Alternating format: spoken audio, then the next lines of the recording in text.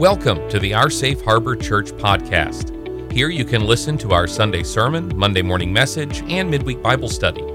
We hope you will consider subscribing, sharing, leaving a review, but please be sure to check out our website at www.oursafeharbor.com to learn more about us and find ways to get involved.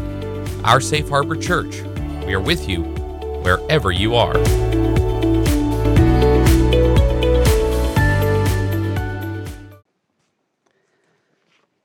As I said, we are in part 3 of a series called A World Without Jesus. Because speaking of just a world without Jesus unrelentingly would be so depressing, we're also weaving into it what it means to be in a world with Jesus. In the first lesson, we talked about the crisis in our world because people have lost what standard they had.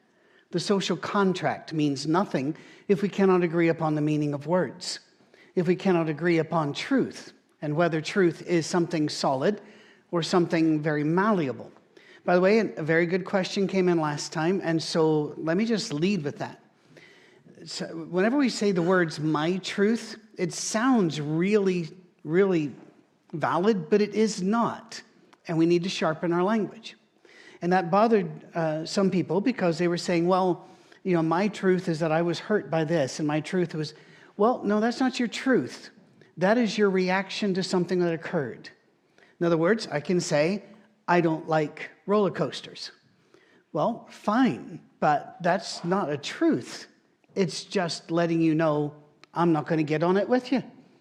But if you say roller coasters are evil, that's my truth, I'm going to have to go, No, roller coasters just are. Your reaction to them is your reaction. And you can say, I don't like this, or I do like this. We have to be very careful with the word truth. Jesus said, I am the way, the truth, and the life. And that is meaningless if truth is something which we can bend it anything we want it to be and fit us, rather than approaching the standard, demanding that the standard be us. There's a difference. So let's just keep talking about this. I'm going to hit you with some statistics here. You do not have to remember them. I just want you to feel the weight of them. Suicide is the third leading cause of death among teens in America, counting for about 4,400 deaths a year. Over 14% of teens have considered it. 7% of American teens have tried or attempted suicide. There are certain other conditions that increase this: bullying, being bullied, and they're all over the place here, but the studies come out between 2 and 9 times as likely to commit suicide or to attempt to commit suicide as other teens. Victims of bullying, They make up, in fact, a group right now estimated that 160,000 American children do not go to school out of fear of being bullied that day. Now, how do you bully? You bully by telling somebody there is a standard and they violated it. You're stupid, you're ugly, you're whatever. As if there was a standard out there and you have failed to meet the standard of this world. You know, you're to this, you're to that, or you're not enough this, or you're not enough that. And it is all based upon as if the bully has a standard. Sometimes the bully standard is just, I'm powerful and you are not. I'm powerful because I have friends, or I'm powerful because I'm strong and taller than average, and you're smaller and weaker than average. Or you learn a different way. Whatever it is, they apply their power and their status as if it were a standard, and they feel okay punishing you if you do not reach that standard. 10 to 14-year-old girls are at greater risk to committing suicide due to bullying than any other age or gender group. But it gets worse. In 2011, there was a massive survey done of American teens. They asked them, had they ever felt frequent, pervasive, deep sadness? 21% of boys said yes. 10 years later, 2021, it was up to 29%. That's a lot. Among girls, in 2011, it was 33%. In 2021, 10 years later, just 10 years later, 57% of girls. And we have to admit, there have been a war against boys for a very long time. Boys need to be medicated to behave in school, and boys need to sit in rows. They need to learn like girls learn, sitting and listening rather than participating, running, getting dirty, falling off things. You know, we have made war on anything that makes a boy a boy. And every commercial, ever in my lifetime, where there's a man and a woman, the man's the idiot. We've all seen that. And in sitcoms, in fact, the only sitcom I can remember in modern times that wasn't like that was The Cosby Show. And then he went and ruined it when he found out what his private life was like. But there's also a pervasive war on women. Right now, their sports are being taken away from them. Their safe places are being taken away from them. The locker rooms, the restrooms. Title IX that was passed to help girls achieve sports and have funded sports and be a part of sports now may as well not exist. There's a war on them, and they feel no hope. Plus, as we talked about in the first part, they're told there is no hope for them, that the world is over, that climate is going to kill us, that politics is going to kill us, the bombs are going to kill us. There's a consequence to doing this to our kids. I was going to share, and they were in my notes originally, some stories about kids who took their life after being cyberbullied. But I decided to remove that. It was just too painful. And we don't know where all these videos end up. And if it was one of the families that suffered such a loss and then heard their name of their child, that I don't want to cause that kind of pain. This world, in short, will never let you be at peace. You are too fat. You're too skinny. You're too busty. You're too short. You're too tall. Your nose, your face, your hair. And by the way, if you are a bit older, you may not realize how pervasive this is. You can actually put on Twitter or Instagram or Snapchat, I love Jesus. And the hate that will roll into your life is enormous. The attacks. Well, somebody that looks as stupid as you, no wonder. And they will go for the looks. They will go for everything. They will try to bring you down and destroy you. Your status will be questioned at all times. Whatever you do will be trumped at all times. You will never face peace in a world without Jesus because there's no solid way to measure your value. None. If you take away Jesus. It is rather like all of us here at the sound stage. I think there are probably 20 here, maybe a bit more in the mid-20s. If we were to all arrive to build an addition to this house, and we all had our separate concept of what a yard was, or a meter was, what would be the chaos? It would be a chaos. And since we have professors that are saying 2 + 2 can be 5, I worry about bridges, and I worry about airplanes. There needs to be a standard. Jesus gives us that security. He gives us that significance. You will not find it in the world. You will not find it in the love of another person. They cannot do that for you. You cannot root your happiness, your joy, and your meaning in another person because people change, and you change, and they're not God. Therefore, we have to find a standard somewhere. We have to find a champion. So I want you to get your Bibles. And by the way, always, Kirsten makes sure that the notes are put in the description of the video. Well done. And our brothers and sisters in prisons get these a bit earlier because of Tammy and Ramona Matthews. Thank you for all the work they do there. There are 50 plus people right now holding Bible classes using our notes in that prison, which is pretty cool. And thank you all for helping that work. We're going to do the same as we did last time, and that is work off of some work done by Neil Anderson back in the 80s. But we're going to arrange it to where if you've got your Bible open or if your app, You'll only have to progress forward so there don't be hunting all over the place, all right? Romans chapter 8, verse 1. There is therefore now no condemnation for those who are in Christ Jesus. Now, in the original Greek, it's very nuanced. What it means is there is now no condemnation for those who are in Christ Jesus. You can't brush this away. And some churches try by saying, but those people over there aren't really in Christ Jesus. Well, first of all, that's not for you to judge at all, period. Jesus said so. Unless you're completely sin-free, then you are allowed. Give that a shot.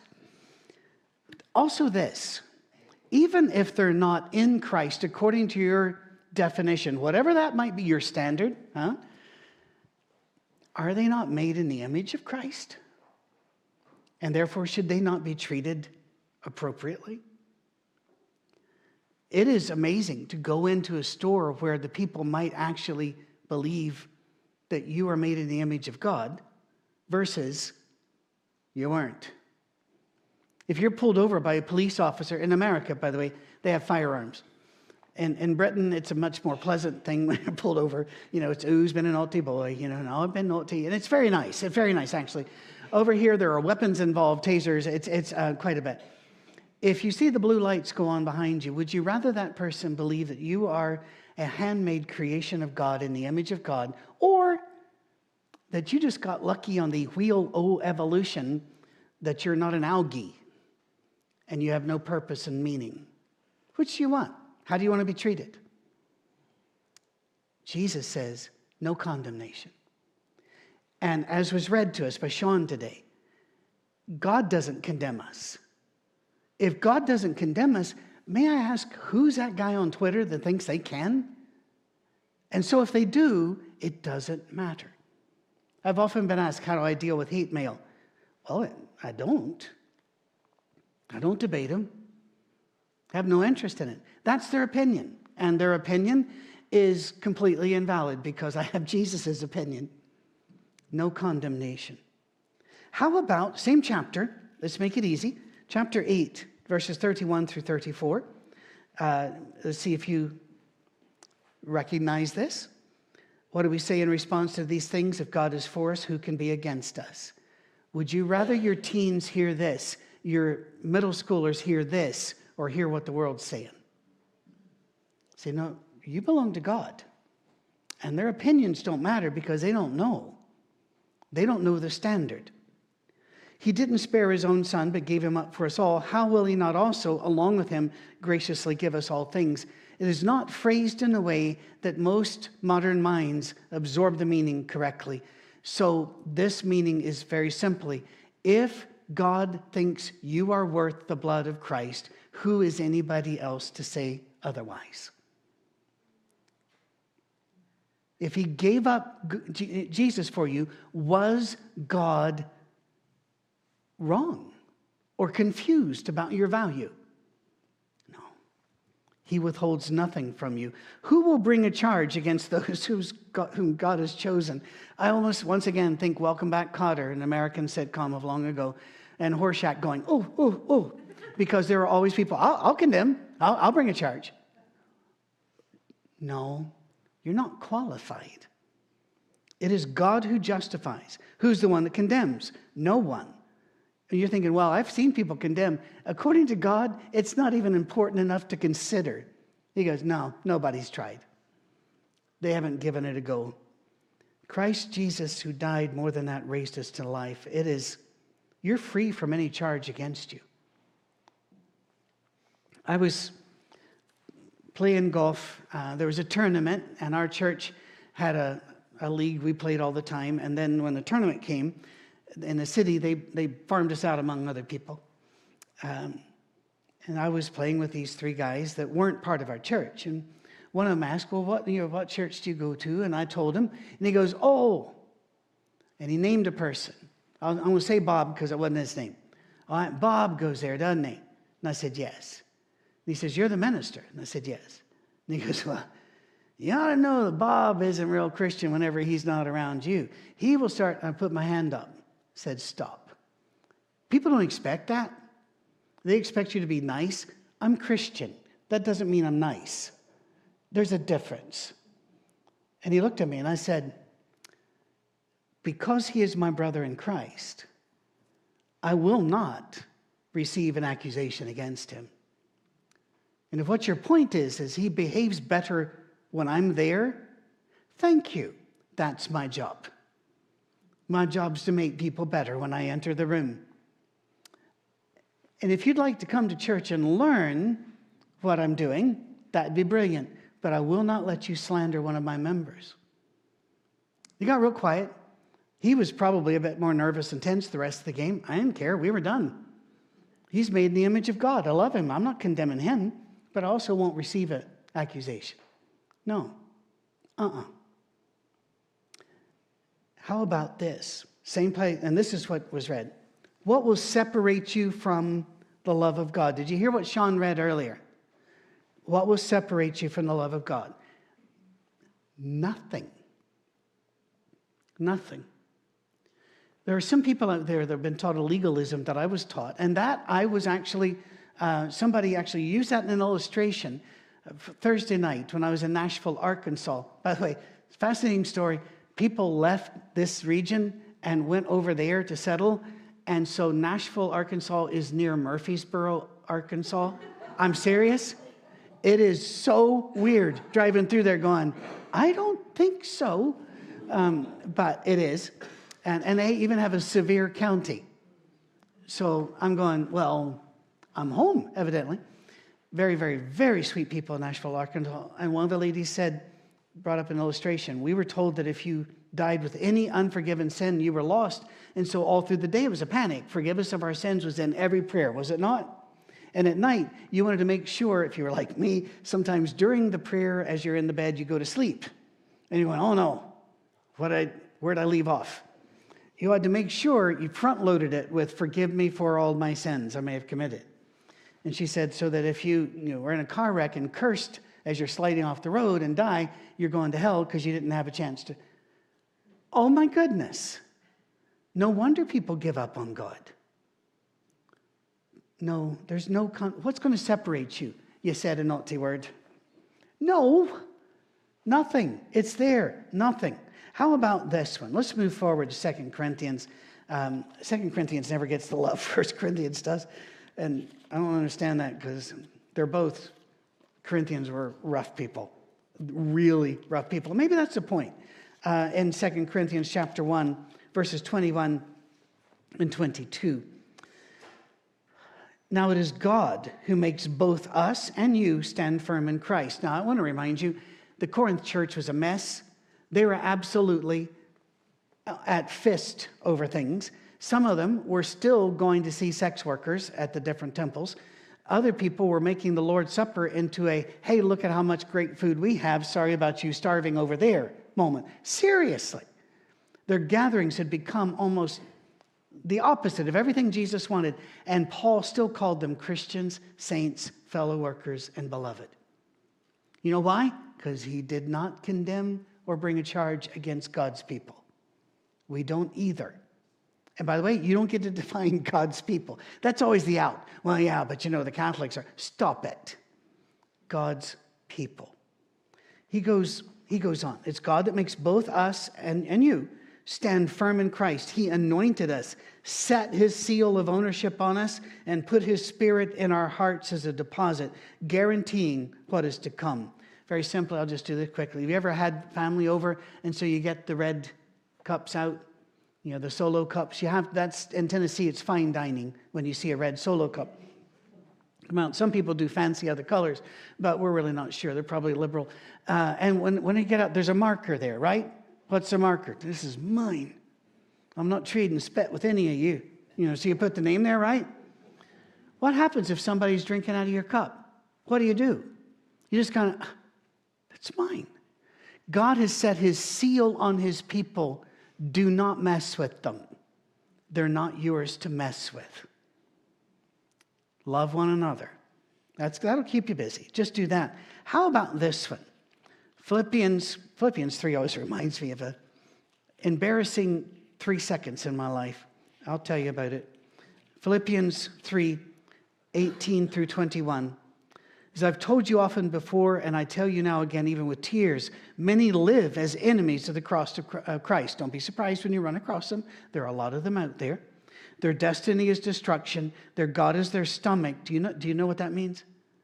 Their God is whatever they want, whatever they feel, whatever they think.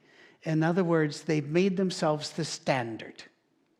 They've removed God and made their stomach God, made their appetites God. And their glory is in their shame. How many people will go out and you just have to accept me as I am, and they list all the things that we say are sinful. And they glory in it. No, we don't need to. We don't need to support it. Their mind is set on earthly things, but our citizenship is in heaven. And we eagerly await a Savior from there, the Lord Jesus Christ. You're a citizen of another country now, another nation. You know, I've traveled all my life. That's what our family's always done. And you know, I've been drug about by my parents to about every place you want to throw a dart at. And then I found that after I left home at 16, I kept going too. And in this month, I've visited a lot of different house churches, and I've got more coming near the end of the month with a trip through Georgia, the Atlanta area, and then, 3 different places in Florida. I love that. That's what I do. I travel about, I meet people, I try to help people. But sometimes, even I can remember I was 17 years old the first time I was in a plane that landed at Charles de Gaulle Airport outside of Paris. And as we landed, we're taxiing, and I'm looking up at the parking lot, and I said to my companion, the person beside me, I said, "Look at that. I've never seen so many foreign cars in one place." They weren't foreign. I was. I was the standard. So when I landed, this was all wrong. And you'll find Americans somewhere walking down Paris or in the streets of Geneva going, "Where's the McDonald's?" And you're going, "You're not the standard. You're in a different place now. You are a stranger and a pilgrim here." By the way, I'm just picking on Americans. Generally, the British are the loud drunk ones. No. We are travelers here. We are not citizens here. We are citizens of another country. The world can do what the world wants to do, but we have a king. And we follow our king. More on that through the month of July. There's a little spoiler. Not a spoiler. Teaser. That's the word. Our citizenship is in heaven. How about 2 Timothy?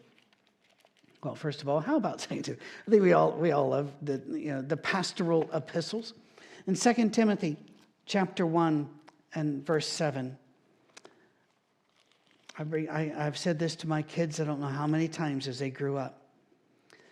"For the Spirit God gives us does not make us timid, but gives us power, love, and self-discipline." You discipline yourself. You don't discipline other folk. You discipline yourself. You have love, you have power, you discipline yourself, but no timidity. Most versions do not call it timid. Do you know what they call it? Fear. People are fearful. Will that person like me? Will I be accepted? Do I look all right? Do I feel? Stop that. You do not need a spirit of fear, but of self-discipline.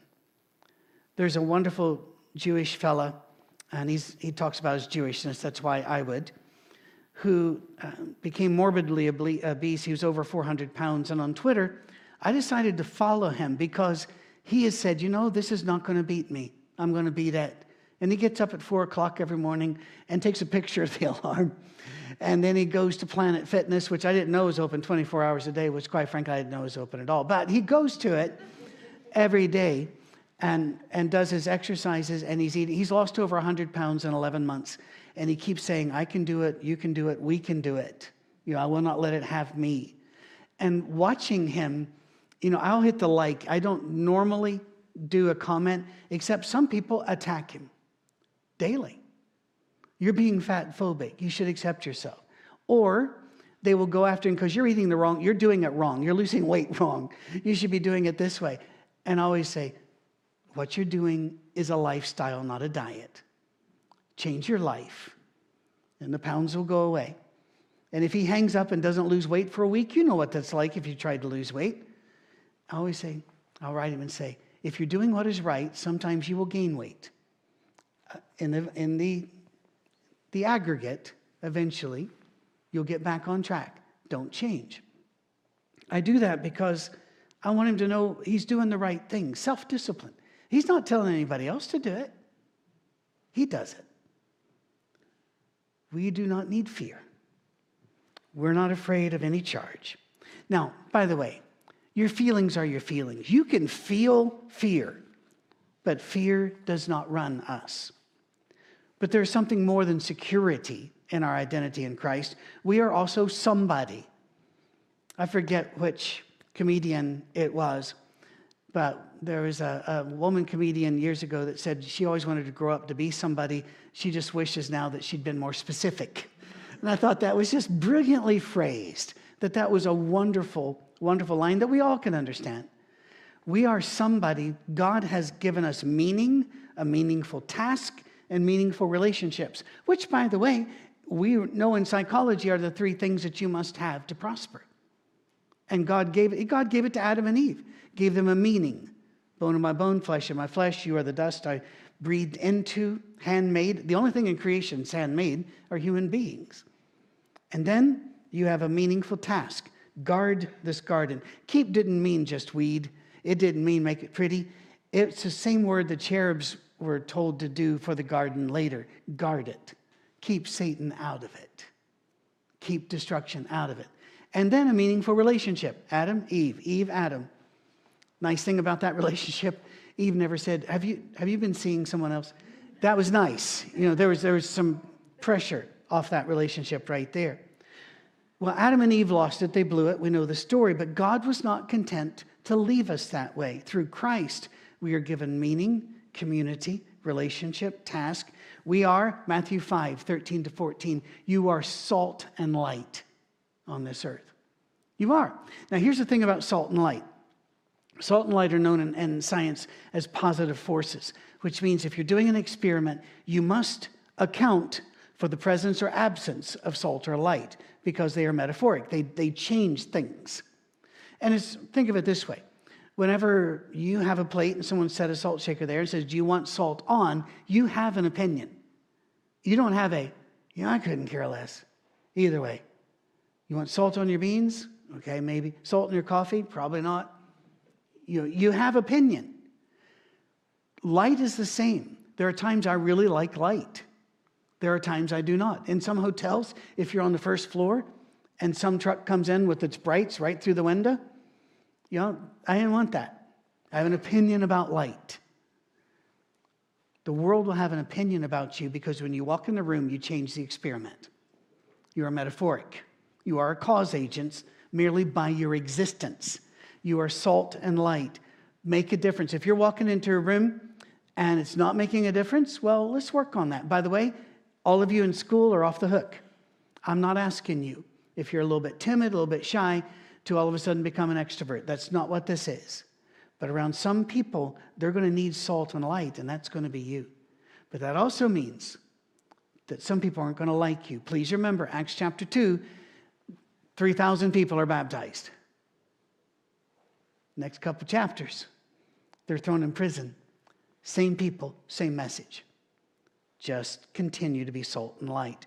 You are, John 15 and verse 5, you are a vine off the true branch of Christ. The chip off the old block, they say, I have no idea where that came from. It's American. That you're the apple of my eye, don't get that one either. Shakespeare used that one, so it's a British, the British do the same thing. These arcane things, but we know what it means. I can remember the first time I took Duncan as probably 4 years old. He was not toddler then, to mom and dad's house for summer to visit for a few days. And as Duncan sat beside her, he put on a ball cap. And my mom just looked at him and she was just tearing up. And I was thinking, well, we think he's cute. What's wrong with him? And my mom said, it's just like I have you again. Well, I don't think Duncan and I look a bit alike, but we get that every now and then. I think it's more our attitude. People go, oh yeah, you're related. But people should see Jesus in us. But this isn't one of those things. This is not a sermon where we're going, you're not doing it enough. We're saying people do see Jesus in you. And as you know, some people run to Jesus and some run from him. But it's not your fault. Jesus is in you. You're a branch of him. And you might be thinking, well, I got a really horrible life. You know something? He needs his people in there too. He needs his people everywhere. I'm going to do this rather quickly. The notes are available. Acts 1:8, we are witnesses of Christ. As I've told many of my friends that are atheist or agnostic, I'll just say, just watch me. If you can find another reason for what I do, tell me. But just watch me. We are, as we brought up a couple of weeks ago, 1 Corinthians 3:6, we are temples of God. But my favorite is in 2 Corinthians 17 and 21. It's not 17, 21, it's 5, chapter 5, verses 17 through 21. I got to correct that too. We are ministers of reconciliation. The world drives us apart. How many times have we been told, it is so divisive, it is so divisive, it is so divisive. And politicians will get up and say, I will bring us together. And the next speech is, we hate those people, those people hate America. And you're going, what are you doing? What are you doing? We are ministers of reconciliation. We bring people back to God. By doing that, we are bringing them back to reality. Reality is God loves them and forgives them and wants them to walk with him. That's reality. Open their eyes. We're God's co-workers. 2 Corinthians chapter 6, verse 1, but also 1 Corinthians 3:9. We are God's co-workers. And that was to the people in Corinth, may I bring up once again. A church none of us would go to, but God did. And he called them his children. Ephesians 2 and verse 6. I'm hurrying because I have another story I want to tell before we end. Ephesians 2:6. You are seated. Verb tenses, we brought that up last week. Are seated right now with Christ in the heavenly realm. You're already there. It's rather like Hebrews 12 that says when we gather for the communion that all of those who have gone before are also with us. And we are with them on the holy Mount of Zion. Now, that sounds like, oh, well, maybe that's a nice thought, but it's important. No, in science, quantum physics, we know that time being linear is just a concept. And we know that now is then and then is now. And it makes sense in quantum physics. You might be surprised how many physicists believe in God. A lot. A lot do.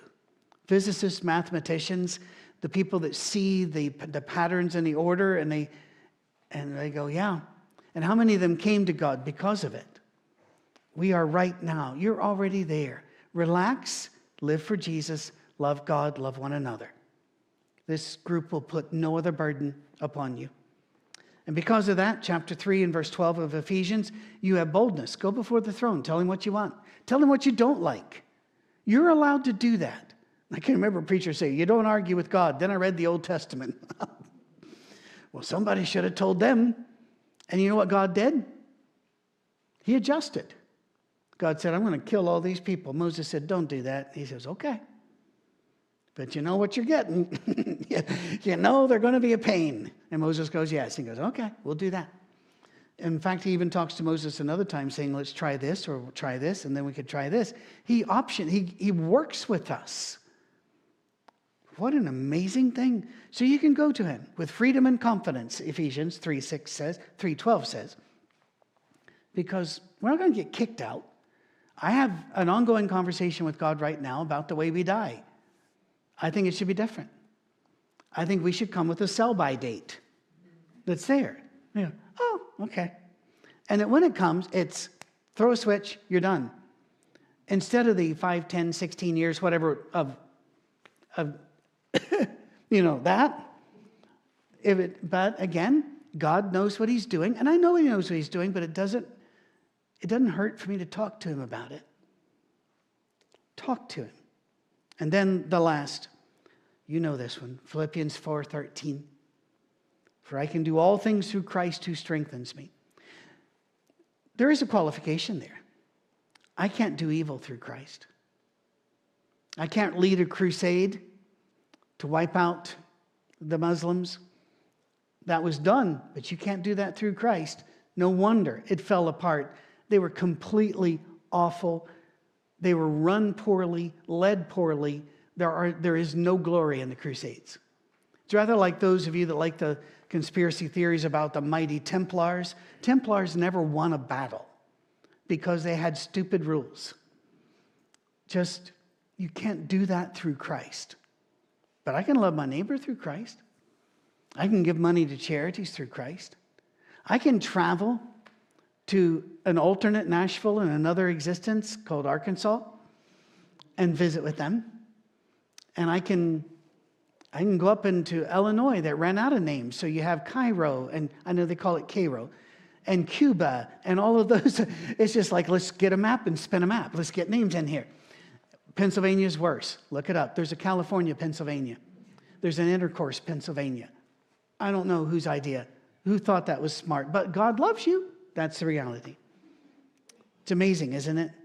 We have a world with Jesus, but so many want to trade it for a world without him, where what somebody says about you becomes your opinion of you, and you take your life. I'd rather deal with the reality of a world with Jesus. There is nothing gained in trading away Jesus.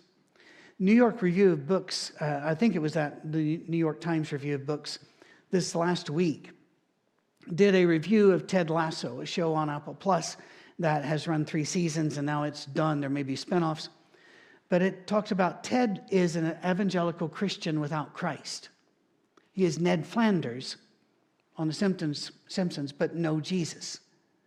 And because that was taken out, and that aspect is taken out, the show fails to really produce what they wanted to produce because you lost the motivation. They also brought up Andrew Klavan on a podcast yesterday, I believe it was. It might have been the day before. It's worth going. It's a free podcast. Andrew Klavan, it's Klavan, it's an hour podcast. You should hear it, called How Did America Go Mad? And he talks about books and people and interviews that gave all the credit to Christ, and yet when they were published, all of that was taken out. Drew Brees and Sports Illustrated had to cover it on faith driving him forward. But the way they described it, they even said it's really faith in excellence, faith in this. They took out all the Jesus. How's that working for you, world? Don't do that. Like Esau, they trade away their eternal inheritance for a momentary meal, a bit of fun, something called freedom, which is nothing more than slavery. I want to tell a story. It sounds too good to be true, but it's true. Think of yourself now back in the 60s, late 50s, early 60s. High schools around the country were encouraged to take part in a competition designing the house that you'd like to live in, or the best house you can think of. And a lot of them took up the challenge. And this young girl in the Midwest in her school that had never done anything like this before won the best in her school. And that was quite the thing. Neighborhood schools back in the day were quite, invested. So there was a regional, several counties, and she won that one. And everybody's kind of blown away. They don't know what to do about this. She won her state. The state fair. They had to exhibit all of them out. And after you went past the cows and the chickens, you saw all of this, and she won that one. And the local papers going about it, local radio shows interrupting the stop and swap and the weather reports to bring this up. And she now gets to go to Washington, D.C. for the national competition. Well, back in the day, kids, you got on a bus. You didn't drive. You got on, and you put your kid on the bus because all of you couldn't go. And there weren't phones Except at the stops, if she put in a dime or a nickel in some places, you could call back for a few minutes. There were no cell phones. There were no ways to do it. But she went on her own. I think she was 15. There in Washington, D.C., she's riding high. All of these things are going. And she didn't win. And she didn't place. She didn't get an honorable mention. So she's sitting in a cafeteria that's lined by all of these projects. And she's not eating her lunch. How do you do this? How do you go up, and boom? How do you ride home knowing you're going to face all the people that sent you off? Yay. What do you do? And for some of you, you're thinking, oh, it's not that big a deal. You're not a 15-year-old girl, so hush. It's a huge deal. Well, while she sat there, very depressed, pervasive sadness, perhaps, she saw an old man come into the cafeteria, and he walked around looking at the different projects, including